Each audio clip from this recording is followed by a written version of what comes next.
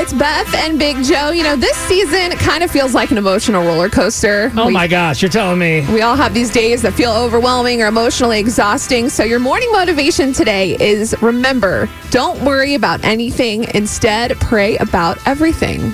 I like that. Yeah, it can be tough, you know, when you're having one of those days, you find yourself overwhelmed or you have anxiety. Just got to give it to God and let your day move on. Hey, Lord, take this anxiety. Right. Get out of here. Get out of here. See you later.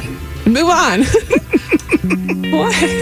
Nothing. No, I like it. What's coming up today with our second date update? We're going to hear from Natalie and Steve. We'll try to set them up on a second date. Hopefully, we'll have success. It's been a while. It's next. A long time.